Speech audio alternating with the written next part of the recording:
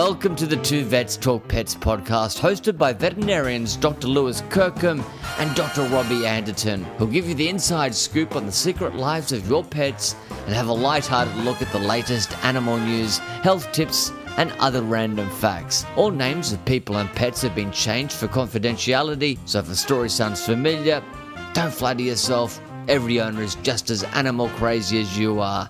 So sit down, place your furry, feathered or scaly best friend on your lap, and it's over to Lewis and Robbie. Hello and welcome, listeners, to episode 129 of the Two Vets Talk Pets podcast, where too much talking of pets is barely enough, and too much talking over your co-host is definitely not enough. My name's Dr. Robbie Anderton, and I'm joined by a man who has started up a GoFundMe campaign to try and have the AFL get rid of the goal line technology. It's Dr. Lewis Kirkham. Lewis, how are you going? Oh, good, Robbie. Good. Did you watch your game last night, did you? I happened to watch the game last night, and I wasn't going to mention it, but I didn't have anything else to say on my intro. But I thought that at least I'd, be a little bit, diplomatic about, wouldn't it be great if they threw the goal line technology to the crap house? Because, you guys are on the receiving end of a battle. Again, Two Vets talk football, but that's what happens in finals time. I know. It would have been point of the year, I reckon, if, it was going to be goal of the year, but turned out being point of the year. So absolutely point of the year. Yeah. Yes. But look, I mean, you got a point there, but you also gave away a couple of 50-metre penalties, did Shy Bolton. So look, I just think it was a good team effort, including the fans, because by losing that game, it means we, as fans, we get to see another game next week. It's really nice of them. It's a great idea. Yeah, it's all just for the fans, giving back COVID. It's great. So, look, minor setback, but all good, mate. All good. We'll be back next week. We'll be playing Collingwood, I'm sure.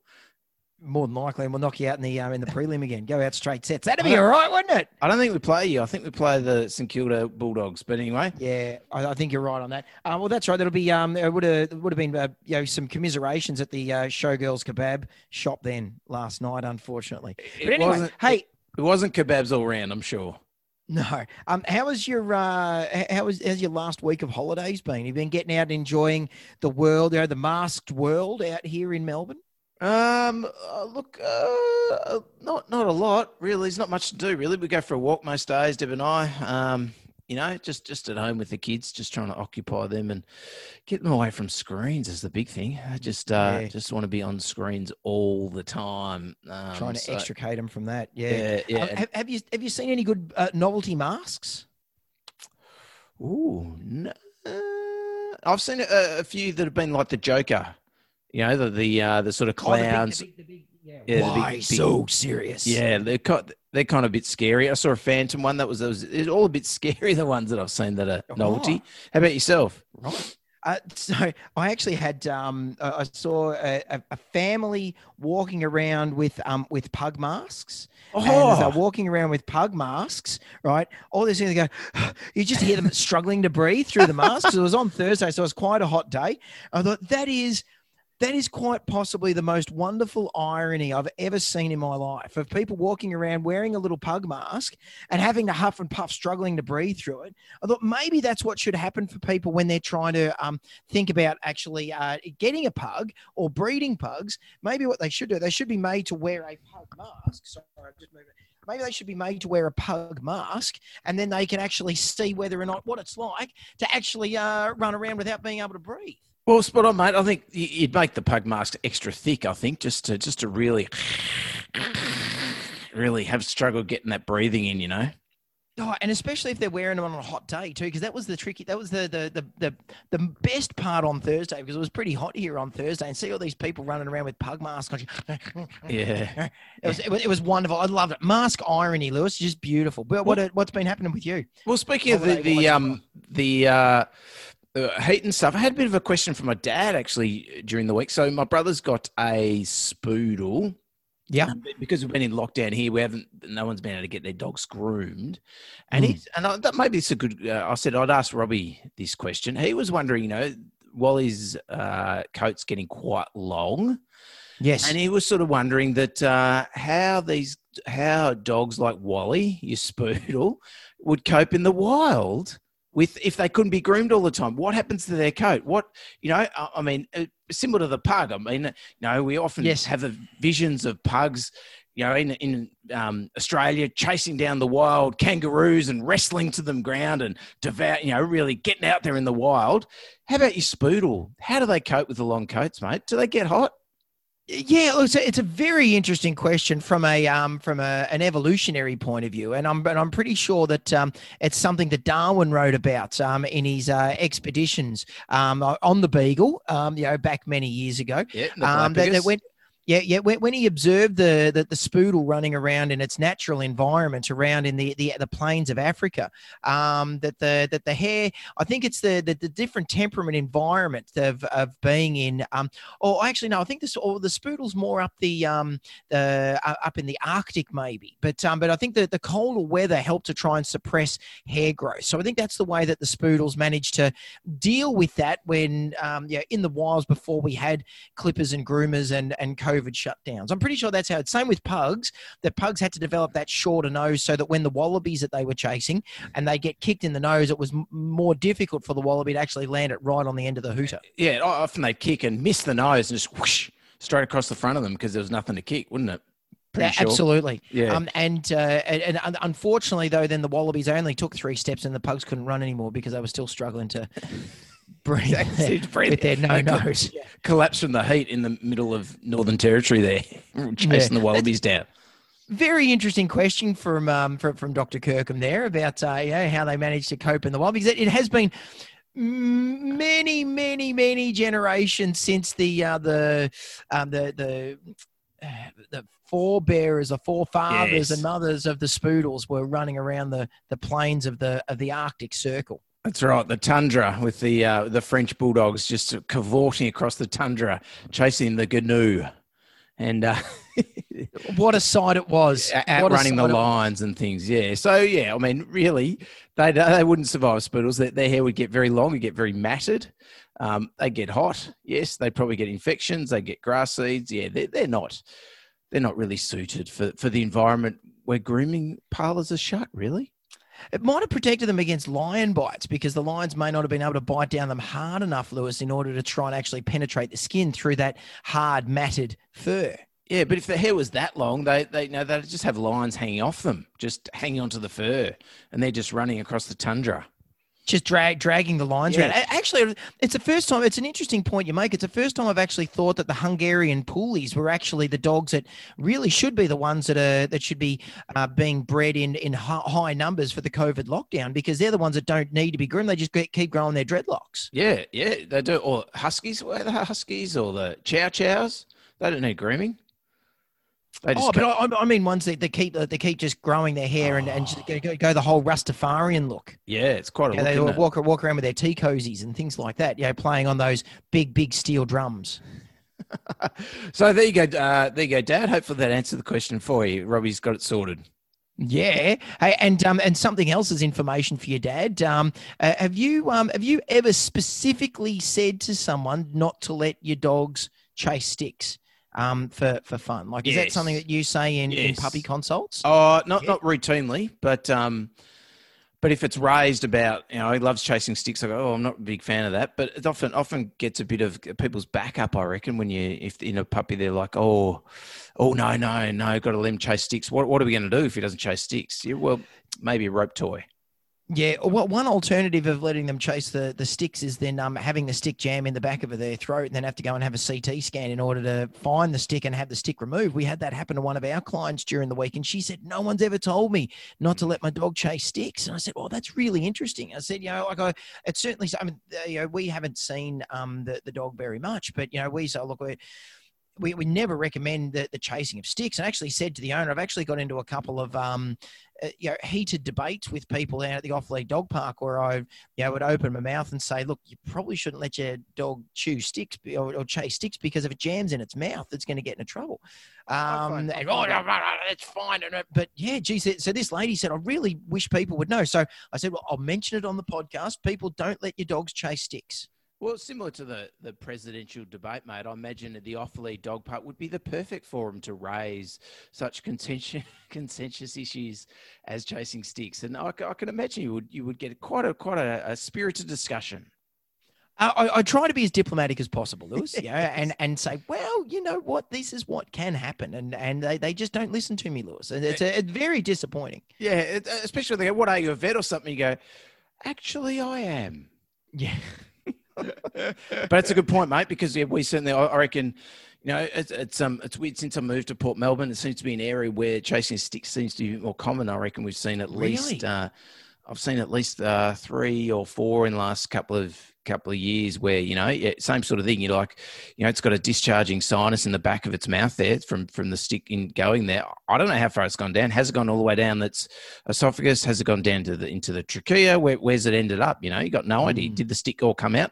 Oh, owners don't know. They just rush to the vet because they're bleeding from their mouth and really painful. So, don't chase sticks. Yeah, use something different. Yep. No sticks. Get something that's soft, because the sticks you see the dogs running around, particularly if it's a big stick and they've just got like one end of it and they're running around with their head on the side. And it's like, man, that's called pole vaulting, Sebastian Coe didn't run around with the stick in his mouth to try and jam it into the ground because he's probably worried that it was going to jam into his mouth, and he had good reason for that. You hold on to it in your hands. Yeah. So if your dog doesn't have hands, don't let it chase a stick. Exactly. I mean, the big issue, just so owners know, is that you throw the stick, it sort of gets stuck up in the potentially into the ground, or it gets sort of up in there and the dog's chasing it full pelt and essentially impales. They go to grab the stick and then impales themselves into their mouth. Sounds horrible. Then down the side of their mouth or somewhere like that with the stick going all the way down. And even if it's not there, it could be another area like that, hits them in the chest or something like that. So they're the sorts of reasons we do not like chasing dogs chasing sticks. If you want to do the balls, that's fine. Chasing balls is fine. Not a big fan of the haired tennis ball dogs chasing the haired tennis ball because they get that really worn down tooth sort of look to their mouth. So you're better off with a rubber ball or something like that, something a little bit bigger. But not the haired tennis ball. Have you seen that a bit where you see the dogs, you look in the mouth, you go, oh, their teeth are really worn down. Does the dog chase tennis balls? Oh, loves tennis balls. It's just total manic for tennis balls up. Yep, well, it's really wearing down those teeth. Yeah.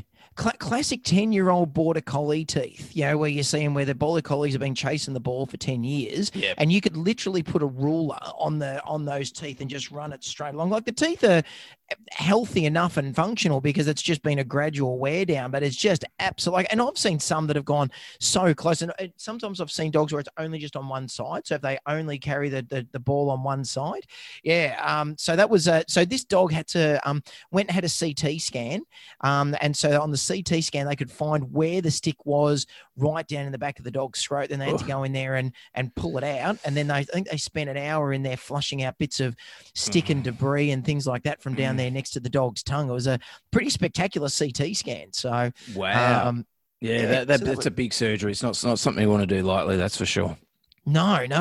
And another thing that I had happen this week, mate. I was tapped by one of the vet students out of Werribee to be part of the veterinary or the virtual networking night out at the Melbourne Uni Vet School last week. Nice. So because they can't have normal networking nights because of COVID and everyone's in lockdown and everything, they organised to do it virtually. So I was in the podcast reclining lounge and had myself a beer, and when the time was right, on came I went into a little room and was on there with they had another vet with me and seven vet students. So they were asking me lots of questions about what it's like and, whether or not I think it's going to be a problem with the fact that they're trying to be students during COVID and all that sort of stuff. And, then at the end, we all got into the same, they let everyone into the room,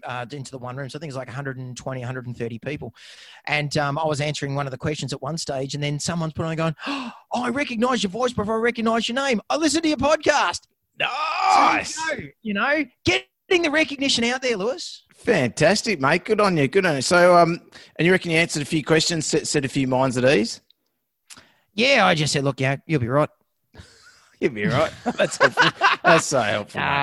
No, it's pretty stressful for them because it's so different. But look, once you've been out and worked for a while, everything will be fine. You'll all find jobs. It's going to be a little bit tougher, but then by the time you've done it for 6 months, everything will be fine. We're an amazing adaptive society, aren't we? And I was just saying to Deb today, actually, that potentially dogs, all these new puppies that people are going to get, they're going to be the best puppies at reading our eyes for body language.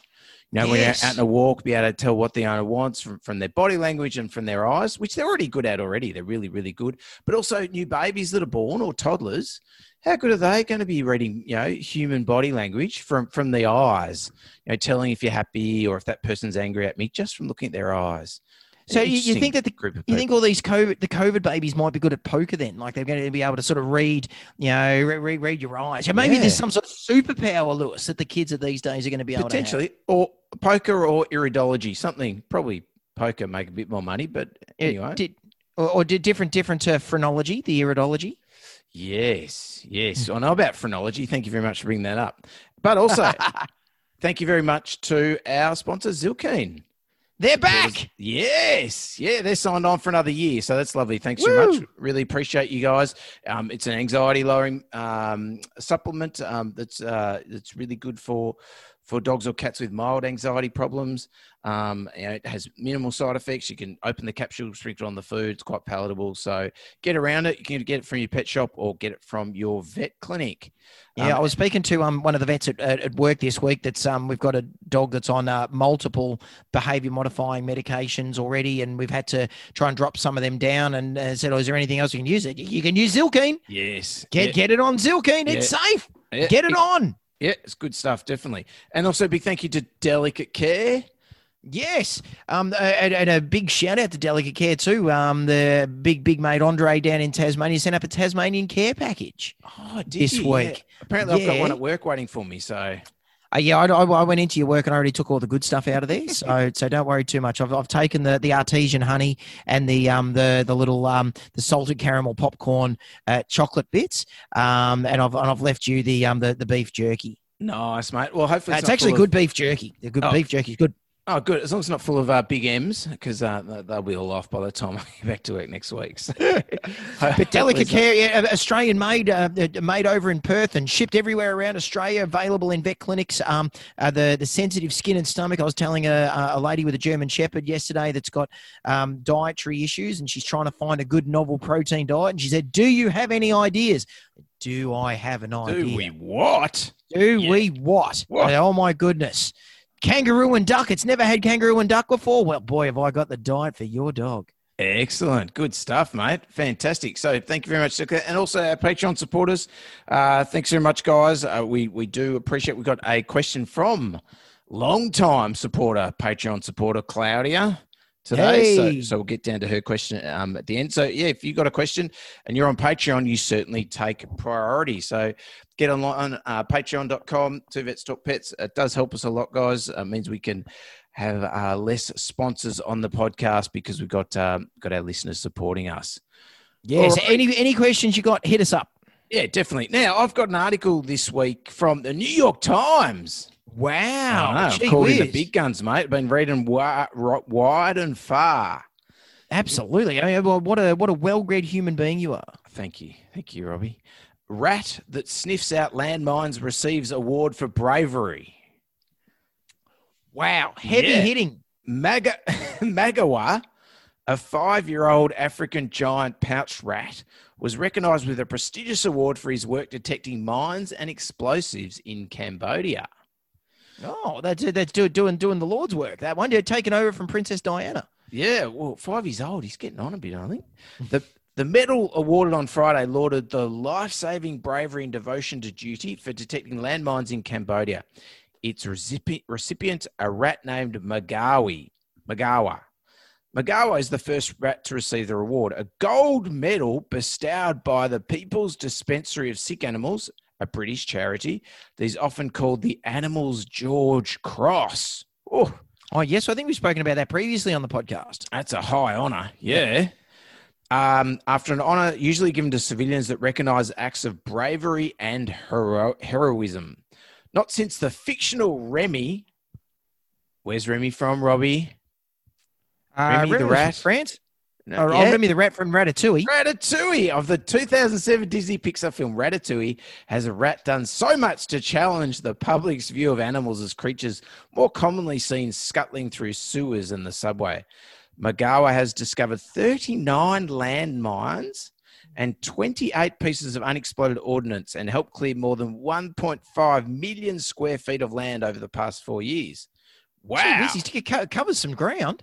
Yeah, I reckon. Gee whiz. Magawa's dedication, skill, and bravery deserve the highest possible recognition, Ms. McLaughlin from the charity said.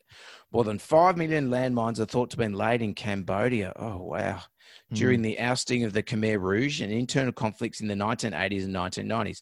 Parts of the country also littered with unexploded ordnance dropped in the United States airstrikes during the Vietnam War.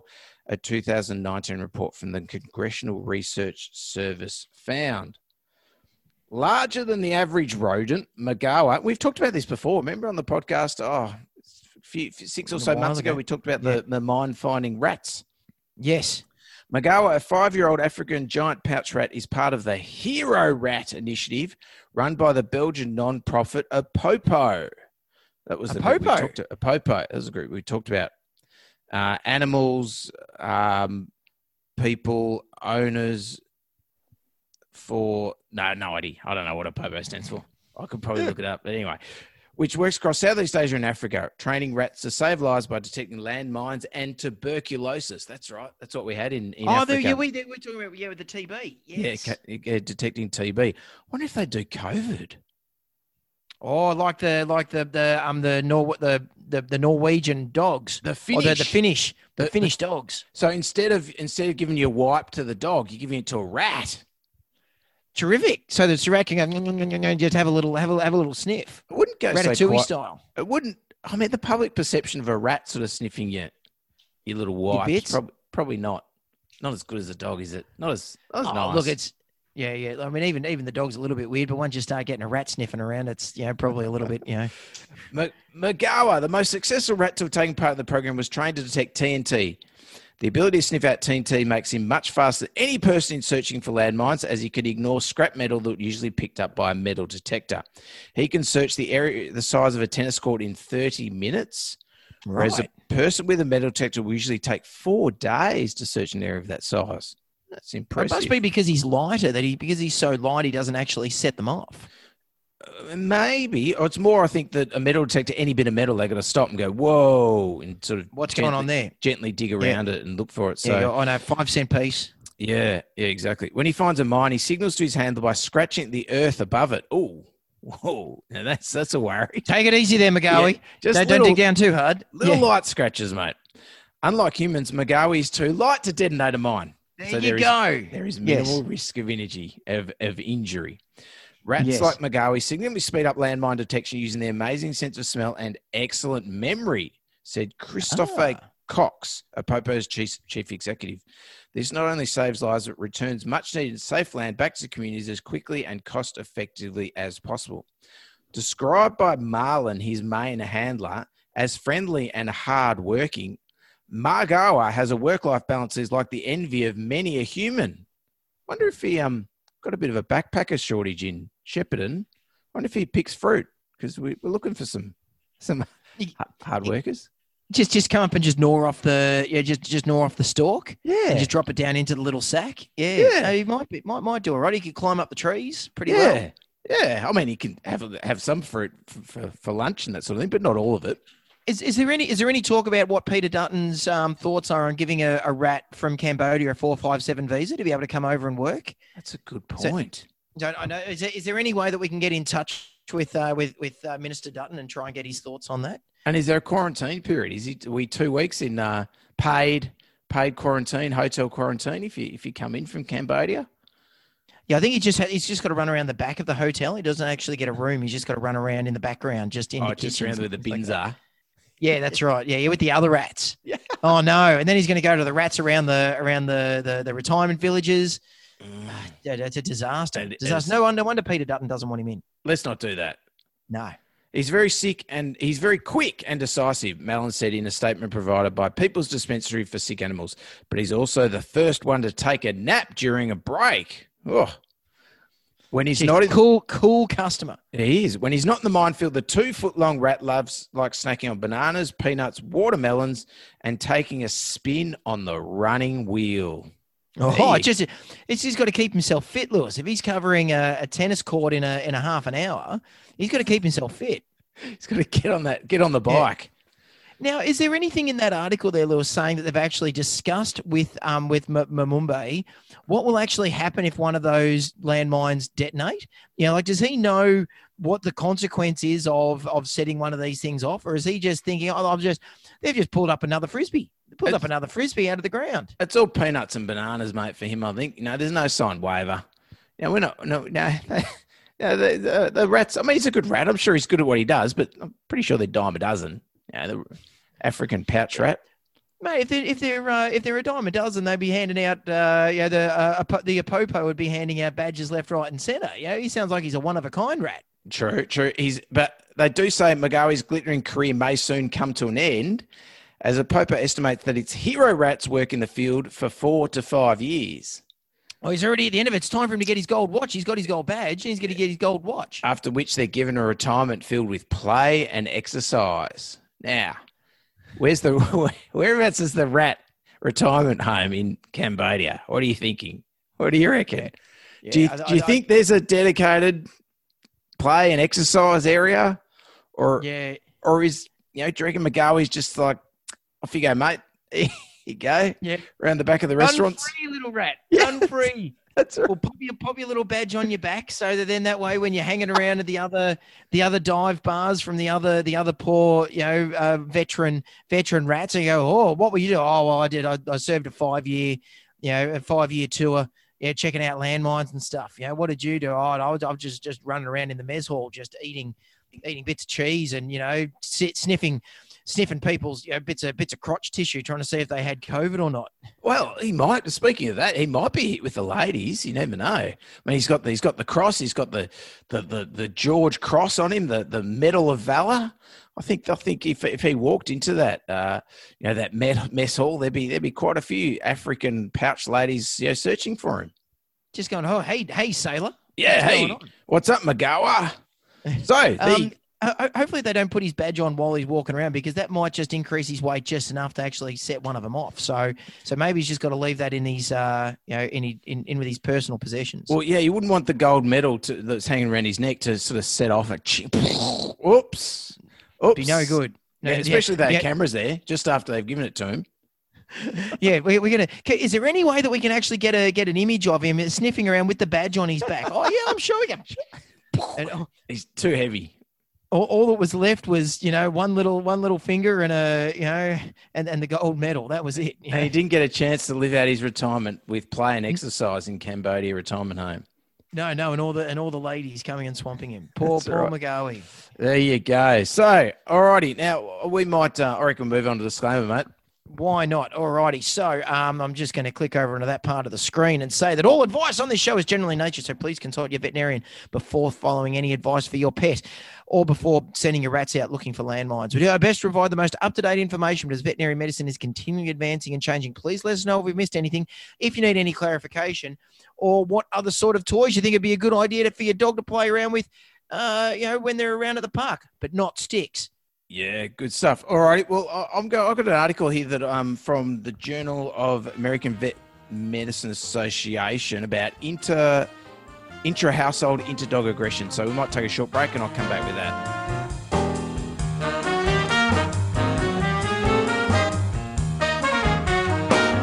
Hey, Robbie, I'd love to give a shout out to our friends at PetSure for their awesome free webinar series. Yeah, man, I heard about those. Aren't they called Pause and Learn, as in PAWS? I see what you did there. Oh, mate, there's nothing like a good acronym. It got your attention. It certainly did, mate. But seriously, the PetSure webinars cover some amazing topics, though. They sure do. There's one on COVID-19 and pets, very topical and essential viewing for all. concerned pet parents in this COVID-19 world. Indeed, mate. And for vets as well. Oh, you're absolutely right. There's also another one called Setting Up Your New Pet for Success. And here's one that's really important, helping pets avoid separation anxiety. That'd be right in your wheelhouse, wouldn't it? Oh, mate, love that. Anything on behaviour, that's absolute gold. Oh, mate, it's all gold for PetSure here. And you know they're presented by PetSure's chief vet, Dr. Danny Houlihan, friend of the podcast. And also they have a range of other pet experts for each topic. So you know you're getting the good stuff. Oh, mate, that sounds great. So to learn more about these webinars or to register, visit petsure.com.au/webinars. Registration is free, but spots are limited. And since we've just registered, 2 less. So make sure you secure your spot today. Oh, T's and C's apply. Visit petsure.com.au for more information.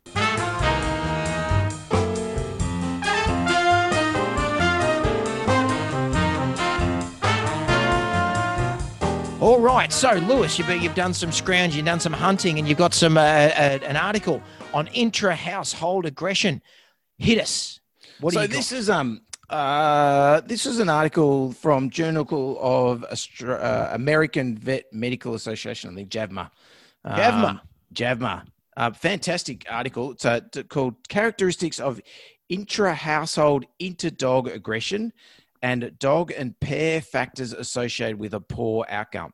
So this essentially, I like to call it, I use the term sibling rivalry. So right. You got two dogs in a household. I suppose it could be more than 2, but this article looked at just 2 pairs of dogs. And basically they start fighting for some reason, and there can be lots of different reasons. And this article essentially, I've got my own ideas about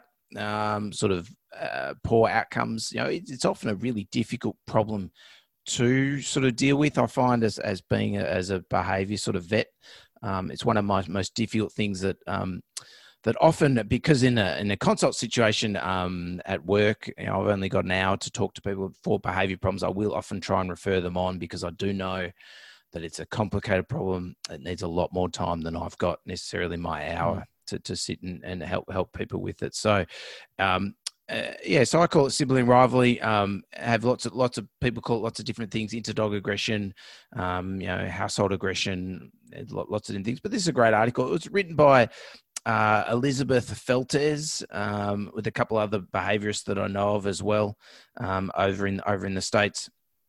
And essentially, aggression between dogs in the same household creates upheaval within the dog's owner's home, erodes the human-animal bond, and often leads to rehoming or euthanasia of one or both dogs. And that's unfortunately it's a really common thing.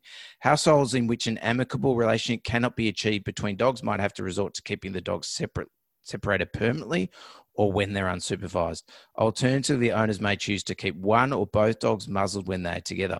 All these alternatives can become burdensome for the household owing to the management required to maintain safety. Lapses in management can result in serious injury to the dogs or people in the household, and concerns about such lapses add to stress to the daily lives of the dog owners. And I guess that's one of the reasons often that I like to think they could actually have a consult where, someone goes out to the home or has time 2 to 3 hours to talk to them to go to it, because management is really difficult. Owners are often really adverse to separating the dogs long term. Often really averse to putting a muzzle on a dog. We just seem to have this stigma that muzzle is a terrible thing to put on a dog, when really it's about keeping the dogs in the house and being able to have them together. So essentially, this study looked at 305 pairs of dogs, so 610 dogs in total, that all had this, as they've called it, intra-household inter-dog aggression, or sibling rivalry, as I like to call it. And it's from a database of a referral veterinary behavior clinic. I think it was, where's that? Ohio. Yeah, behavior clinic in Ohio. Cleveland. Right. Cleveland, Ohio. Yeah.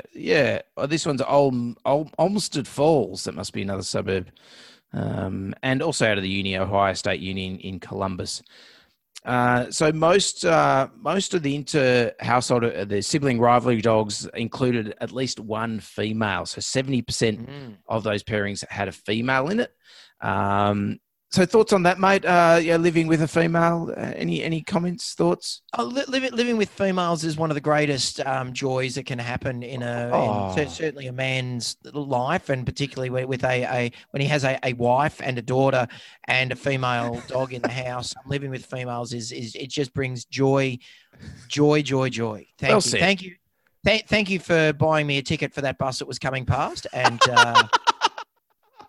I'm hopefully I definitely punched that ticket.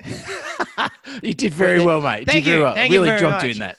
That's one of the things you get good at when you're living with females in the house. There must be said. Yeah, one of the skills. But that's a really common thing. Is it seems to be that a lot of the dogs we do see this sibling rivalry. There's often female dog is very commonly involved. Anecdotally, I would have said the same thing. I would have said that, usually in the times where you're having these, there's a female dog involved, either a single female dog of the pair or multiple female dogs. Yeah. So they found 70% had one female dogs, and then 62% had dogs of the same sex were involved in the fights. So, so it reported. So they looked at triggers that owners had said. So the reported triggers for the aggressive episodes or fights included 73% of them were over resources, which they've looked as being food, toys, and discovered items. So, classic one is often dogs are fighting, but that someone will dig up a bone in the backyard and then it's on, or discover an item. Proximity and attention from owners. That's a really common one. Yes. I was wondering if they were going to put that under resource, but they've just given that its own little bit. Exactly. Attention from non-family members, and that's an interesting one. I wonder if that's a greeting at the door sort of scenario. That often causes aggression, but that's often excitement sort of thing. Proximity in confined spaces and excitement. Oh, there we go. Especially during greetings, play sessions, walks, and rides in vehicles. So that would certainly be my thing. Excitement's a big one. Resources, another big one, and attention from owners. There's certainly. I hadn't put attention from non-family members as one I would routinely see. So it's interesting that they've mentioned that one as well there. I think the hardest ones to treat, and thankfully we don't see this very often, is actually. When it's two dogs that are fighting when owners are not present, and there doesn't seem to be an obvious trigger for that. Yeah. So, and something that often I was taught, certainly by a behaviourist a long time ago, is sometimes if they're a bit of an older dog, sometimes there can be, I think, a medical component to it, where one dog is becoming a bit older, maybe it's a bit arthritic or grumpy, or one dog gets a sore ear or a medical problem. Tooth or something like that. Yeah, exactly. And that can, or anal glands is a common one too. An infected anal gland, it maybe a little theory of mine, maybe changes their smell to the other dog, as well as a pain response there. And I like your little theory, Lewis. Yeah, and maybe that's so it's certainly worthwhile if you've got a dog the dogs that are having these problems, having them checked by the vet is probably the very first start of what to do. And so then they looked at the risk factors significantly associated with poor outcome. So poor outcome, they've talked about being euthanasia or permanent sort of separation of the dogs. I guess rehoming of one, or even in the house, having two separate areas for the dogs to live in. So the first thing is that the dogs of the same sex, particularly female, and that's a big thing that I find too. If I talk to owners and the first thing they say is, we've got two females fighting in the house, it seems to be very, very difficult and really poor prognosis. If you got two females fighting, certainly my experience. If the bites have been serious enough to puncture the skin of the recipient, if the aggressor is greater than or equal to 2 years younger than the recipient. So if there's a big age gap, that's. But the younger one. Yeah, if the younger one's the aggressor, if the aggressor is greater than or equal to 2 years younger. Yeah, so if the aggressor is younger, that's a poor prognosis there. If the aggressor was introduced into the household after the recipient, so a new dog coming into the home and they've become aggressive, the aggressor is heavier than the recipient. If the aggression is triggered by the sight of the recipient, even without other triggers. So if they just can't even look at each other and they fight. Just seeing each other through like a window, or a fly-wide door or something like that. So, and also the third one, the final one is interesting. The owner uses positive punishment training techniques. There's a poor prognosis as well. So that's an interesting point. So the spike collar that we're talking about last week. Well, the prong collars, that's one form of punishment, but other things would be, obviously, if we're talking positive punishment, potentially we're talking, yelling at one dog or hitting one dog, which is often a common thing that owners try and do is I guess, maybe it's ingrained from sort of our upbringings, the ages we are, that if you're fighting with your brother, one of you got a whack. You're fighting with your sister, one of you got a whack. One of you is the one who did the wrong thing, or both of you got a whack, and then you got separated. Maybe it's someone's getting whacked. Maybe it's sort of ingrained that. So there may be a thing of where we feel like we do need to punish one dog. And that certainly can bring worse outcomes, because often there seems to be an anxiety component to these sort of interdog aggression things, and bringing punishment into that just escalates that anxiety even further. So then it talks a little bit about some management things. So management is particularly important part of treatment and should be strongly encouraged when clinicians become aware of the problem. Triggers should be removed if possible. So, if we've got dogs that are fighting over food, they're fed separately, separate rooms, locked doors, you feed them, open the doors, take away the bowls, done. No food. They don't get any treats unless they're in the separate room. There's no, whatever it might be. If they're fighting over a certain resting area, then that resting area is off limits for everybody. Those are the sorts of things that you're trying to do. You're going out in the backyard, you're pulling out all the bones. Often there are no toys. Unfortunately, with dogs that have these issues, they often live in quite a barren environment, which again is an effect on their animal welfare too, with both dogs just totally deprived of any toys, any sort of treats, that sort of thing. It can be quite barren. So the dogs should be kept separate from each other, particularly if eye contact alone triggers the aggression, when triggers are present and when unsupervised. So it's interesting. So keep them separate, unsupervised. I often find dogs can cope sometimes if the aggression only seems to be when owners are present. But that's interesting. They recommend keep them separated when they're unsupervised. Yeah, right. Muzzles are recommended and appropriate muzzle training is emphasised, and a variety of medications may be helpful. In their study, they found that the aggressor, most of the time the aggressor was put on some sort of medication. And then about a third of the time they put the recipient dog on some medication as well. So sometimes we do find, obviously the aggressor dog is an anxiety base often to the aggression. Sometimes with the recipient dog, it's actually the recipient dog showing fear or anxiety around the other dog that actually sets them off. So we do know sometimes if we can bring the confidence up of the recipient dog, then sometimes that helps with the aggression, gives them a bit more confidence to be a bit more less fearful and less uncomfortable, and just be able to sort of shrug off the other dog a bit more and go, hey, no, look, I'm sleeping here, you bugger off, sort of thing. So it improves their resilience. Yeah, yes. Almost. Perhaps. Yeah. I don't know if it's resilience more, I want to say assertiveness, but that's not quite the right word I wanted to. Just gives them a little bit more confidence. Confidence might be the thing. Confidence. Just that, the bullies in the yard, and you're just like, hey, mate, bugger off. And bang, righto. Yeah. All right. Oh, okay, fine. Back down. Fight doesn't happen. So, it's interesting what you're saying about with the aggressor. Sometimes that aggressive behavior has an anxiety component. So I find that that's something that sometimes people have, that they sort of think, oh, but it doesn't seem anxious, it's not like it's shaking. And it's like, I get it. But it's like saying that anxiety is what's firing these things off. And you might not see the anxious behavior. It's the anxiety that's seeing this, that's manifesting as this other stuff. Yeah, sometimes exactly. It's a discord. Yeah, and I mean, it's an abnormal response, really, to be so, to be that aggressive when it comes to resources that are perceived as not being in bountiful supply in the environment. It's not a normal response, and it's part of the process of bringing unknown animals into a house together and saying, hey, get along. You think about your share house. You just bring a group of people into a house. You put a half a dozen people in a house, and you're guaranteed to have at least 2 or 3 spats. between people at certain times over certain things, over who ate my sandwich in the fridge, or even in a work environment.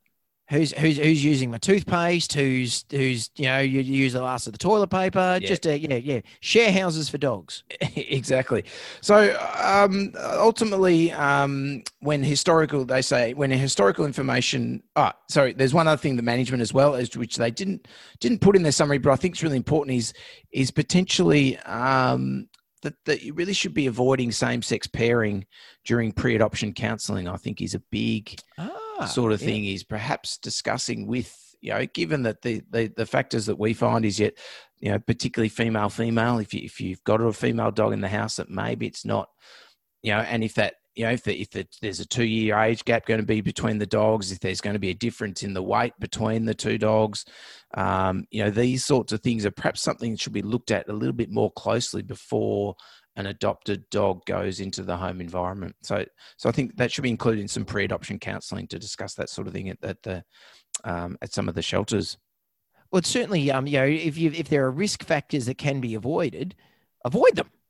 If you're talking 70%, a 70% chance, why not? Why not do what you can to mitigate that? Yeah. Well, 70% of the aggressive dogs were found to be. One of them was female. Doesn't mean that every sort of interaction is going to be like that, but it is more of a risk, I guess, in putting two dogs like that in the environment. And then you could look at things like the weights of the dog, as we sort of discussed. So it's really important that if you've got these issues, that you do get advice from your vet really quickly. And I think vets, we've got a lot of vets that do listen. It is a really difficult one for a GP vet to deal with, and it is a situation where timely, early referral before things escalate is really often the best way to go. You can try and deal with it in GP setting, but if you've got dogs are fighting in the household, it is very difficult to deal with. And so I do recommend referral onto a behaviourist, I suppose, like myself, but possibly even further on to actual behaviour specialist or a board certified veterinary behaviourist if you're over in the States. So there we go. Really interesting article. I thought that one. And certainly a lot of things I knew already that certainly two females in the house is a poor prognostic indicator, but I didn't know about the weights and the ages and that sort of stuff. And the age too. It is interesting, that thing, because I think a lot of times people from what Christina and I describe as progression planning. Rosie's now 10 years old and thinking, okay, right, well, what are we thinking is going to happen at some point? Do we look at trying to get a dog and when? So that's very interesting to say. If it's the greater than 2 years difference with the aggressor, so I guess that might make you think as well, what sort of dog are you going to try and get? Just as a question without notice, if you've got people that are thinking about adopting an adult dog and they've already got a dog, do you recommend them take their dog to go and meet the other one beforehand? Like, is that part of what would you recommend that? Look, I'm not sure. Certainly taking them and going and meeting in the shelter environment is the ideal way to go. I mean, the difficulty I see, it's not necessarily the first greeting that really tells you how the two dogs are going to get along necessarily. Yeah. I mean, commonly, dogs that have been in shelters and that sort of thing are pretty, they've got sort of real post-traumatic stress disorder. Yeah. It's a pretty sort of high stress environment. And look, anecdotally, my thoughts would be that often when you first bring a dog into the environment, often they're fine, and they seem like they get along okay. It's often once the new dog starts to get a bit comfortable into the home environment that when we start to see some issues sort of starting to develop. And I think that's also sometimes the case, when you bring a dog home and you haven't got another dog in the house, you often, it's all sort of fine initially. Certainly, I suppose, if you did go and meet the other dog and there was obvious overt aggression right from the start, you go, well, it's obviously not going to work. This ain't going to work, no. Yeah, but I don't think it necessarily says, if they seem to sniff each other's bums and they sort of, look at each other and, that seemed like great, or good. Doesn't necessarily mean that you're not going to have an issue really sort of a couple of months down the track once that new dog becomes a bit comfortable. Certainly, I do recommend if you're getting an adopted dog that are you going to adopt a dog from a shelter? Yeah, look, go and meet that. That's not an issue. Don't let that necessarily make you think that everything's going to be fine, like I said. But then when you do bring the adopted dog home, actually going out to the local park and playing separately with both dogs, one owner with each dog, playing separately, then sort of bring them together, playing them together, then letting them walk home together, kind of in that sort of scenario, rather than bring the adopted dog into the household where the resident dog is already perhaps protective of there. So they walk home together. That can certainly help a little bit with the introduction. But I don't know if there's any actual studies on that sort of stuff. But anecdotally, I would say, look, do it by all means, but don't think that, they get along in the shelter or they got along in the park outside the shelter. Oh, they're going to be best friends for life. Best buds forever. No sibling rivalry will happen here. No. Exactly. It's a bit like when you first meet the new person in the share house. Everything's fine, but it's not until 2 months down the track and suddenly those dirty dishes are piling up where you're like, "Oh, this is not working so well." Or those overseas phone calls are racking up on the phone bill. Yeah, you're trying to work out where your hair clippers are gone, and there's some long, strange looking shaped hairs sort of stuck in between the blades, and you go, that's not my body color. The hair there, that's no good. Yeah, those sorts of issues you're talking about. That happened to a friend of yours, didn't it, Robbie? Oh, absolutely. Yes. Yeah. Some of them like to manscape, we'll say. All righty. So, look, and we'll move on. I think we've got a question. We're sort of running a bit short on time. We've got a question this week from Claudia, which is great because I was wondering where Claudia was.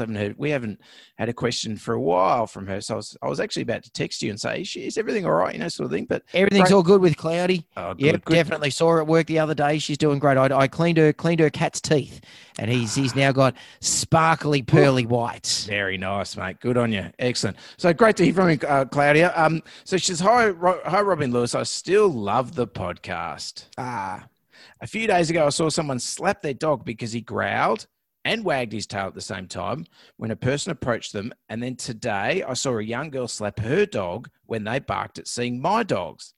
Leaving aside the issue of parents leaving children in charge of dogs, which Robbie will cover next week.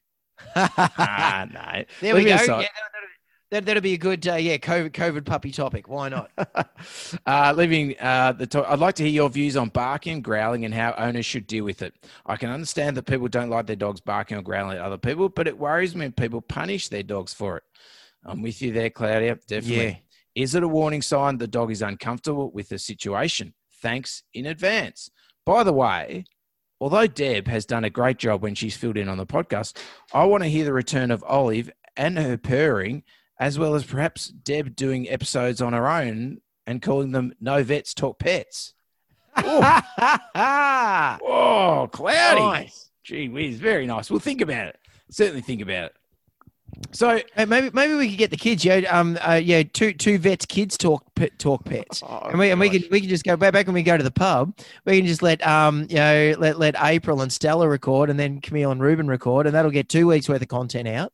Fantastic. We'll just take a holiday. Love it. Just holiday. Woo! That's all right. And Ollie purring. That's all we need. Oh, look, Claudia, I totally agree with, where you're coming from here. I mean, firstly, if you look at the growling aspects of a dog, and the reason a dog growls is exactly like you said. It's just saying, I feel uncomfortable in this situation. Whatever it is going on, in the owner's mind, it might be like, why are you like this? But in the dog's mind, I'm going, I'm really uncomfortable with this. I'm actually telling you I'm uncomfortable by growling. So I look at it as giving you a signal. Yeah, it is. I'm giving you a signal. It's the sort of thing that you almost need to say to your dog, thank you for telling me that. Yeah. Let's do something about this. You're uncomfortable, righto. Don't like those dogs over there. Let's move away. Let's go somewhere else. Let's move over to these dogs over here. Or you don't like that person approaching us, righto. Let's cross the road, walk over here. Thanks for letting me know that you're uncomfortable. Perfect. The problem you've got with the slapping of the dogs or the punishment for the growling, which is something owners often do. Don't. Why are you growling? Is growling, number one, says I'm uncomfortable. So I'm perhaps a bit worried, a little bit anxious about what's going on. Well, now if you're going to hit me as well when I see that person or that other dog that I'm anxious or uncomfortable about, now I'm not only worried about that dog, but I'm actually worried about what you're going to do. You're going to hurt me as well. So I'm doubly worried when I see that dog now, because what am I meant to do? What's going on? And the other issue you have with punishing growling is it's a warning sign. It's an indication probably that if you keep pushing the approach to that dog or the approach to that person that we might escalate. We might go up from growling and maybe go to a snap or something like that. Or barking's another warning sign as well. And then we become aggressive. So if you start punishing your dog and trying to stop them from growling and you're successful in that, what some dogs end up doing is they don't growl at all. They actually just bite straight away. There's no middle ground anymore. Why? But that didn't work. I'm going to go straight to the money shot. Yeah, there's no warning. There's nothing, and it's the owners go, a bit out of the blue. No, I didn't see it coming. Yeah. Well, yeah, you did see it coming in the last sort of 30 times that you punished them for growling, but you sort of didn't put two and two together. So, yeah, certainly great comment, great question, Cloudy. And the barking stuff, I guess, if you've got a dog and they're barking at something on a lead, whether it be another dog or a person, there are probably three sort of things, I guess. It could be one, certainly some dogs just bark with excitement and wanting attention. We're on a lead, we're getting to the park, I'm so excited, I can't control myself. And there are the other dogs, or there's my other owner coming to greet me down the street, all excited. That's a pretty high pitch. Generally, you sort of probably most people know what that's going on. And look, that may be associated with a wag of the tail. That's fine. There's barking potentially for protective aggression. So some dogs become protective of their owners when other dogs approach them and they're on lead and they do start barking, maybe growling in those situations, sort of trying to keep the other dogs or other people away from their owner. But the most common one is going to be that it's a fear bark or an anxiety about somebody approaching. All they're trying to do is increase the area of space around them by using barking. And it sort of needs to be something that's taken on board by the owners going, all right, so my dog's barking because it is actually uncomfortable about the approach of those people or those other dogs. We've got to move away. We've got to go something else. Maybe I've got to try and distract them. I'll pull out the stick that I found. No, not the stick. No, not the stick. No. The rope toy. Not the hairy tennis ball. Exactly. Yeah. Don't pull out the hairy ball. It doesn't work in these situations. Certainly use something else to distract them. Not that one that Robbie's used his clippers on, the other person in the house. No. Don't shave the balls down so that they're then like rubber. Just get a rubber ball. Yeah, just get a rubber ball. And don't use Robbie's razor for that. Now, could you just peel the fluff off the tennis ball? Yeah, could you just sit there and just sort of peel it off, or do you think that's a bit barbaric, peeling it off? Oh, I've got visions. Gee whiz. Anyway, so and then if the barking and the growling, I mean, all of that stuff can escalate to fear, aggression, and biting as well. So it is really wrong to punish it. It is interesting you mentioned that the dog was wagging their tail. And wagging the tail is a classic thing that owners, and I reckon we do a whole episode on wagging the tail. Owners think if a dog's wagging their tail, they're happy. Well, yeah, not always. No, wagging your tail in a dog is what I like to say is just your dog wants to interact in some way with whatever's going on. So it might be interact in an aggressive way. If I'm barking, I want to be aggressive with you, or want you to move away. If I'm happy, it's a low, sort of floppy, kind of golden retriever kind of wag of the tail, then, that's great. That's happy to greet you. Yeah. So wagging the tail, don't teach your kids that wagging the tail means you can pat their dog. It does not mean that at all. It really needs to be looked at with other signs of the dog doing. Is that, backing away? Is it approaching? Is it barking? Is it growling? You need to look at other signs with the wagging the tail. It's very hard for to really identify the mindset of the dog just by looking at the tail. So it's the old wet nose thing. Just because your dog's nose is wet doesn't mean that it's happy, healthy, not healthy, about to die, just gone for a swim, whatever. It's the same with the wagging tail. What? Yeah, no, yeah. Sorry, mate. They covered that at uni a couple of years after you went through. I think that the wet nose thing is not a diagnostic tool. I've been using that for years. It's got a wet nose. He's fine. He's not eating. He's vomiting. He's wet nose. Right. He'll be fine. He'll be right. He'll be fine. Beautiful. All right. So if you've got a question like Claudia, you can get us up at 2vetstalkpets@gmail.com. We're on Instagram. We're on Facebook. We're on TikTok sometimes, briefly. Sometimes. Yeah. Robbie's on house party with all the other vet students in the rooms. No, I've gone and watched Social Dilemma now. I'm off all yeah. I've just thrown away all my devices. We're doing this through a pineapple tin now. Gone old school. Wait till your kids get a bit older, mate. It's all coming back. It's all coming back. You got that Social Dilemma still to come right there. Nice. Anyway, guys, so yeah, get us up. Got any questions, let us know. Any topics you want us to cover, please let us know. But absolutely. Scratch you later. Yeah, peace out, everyone. Bye. Thanks for listening to Two Vets Talk Pets with Lewis and Robbie. To chat further about this week's episode or ask the guys any questions, search Two Vets Talk Pets on Facebook, Twitter, and Instagram, or send an email to twovetstalkpets@gmail.com. You can find Lewis on Twitter with the handle @VetBehaviorist, and more importantly, as the two pet heroes return to their day job of saving animals' lives, be sure to thank them with a 5-star review on iTunes. Every time you do, a small, cute animal will receive a cuddle.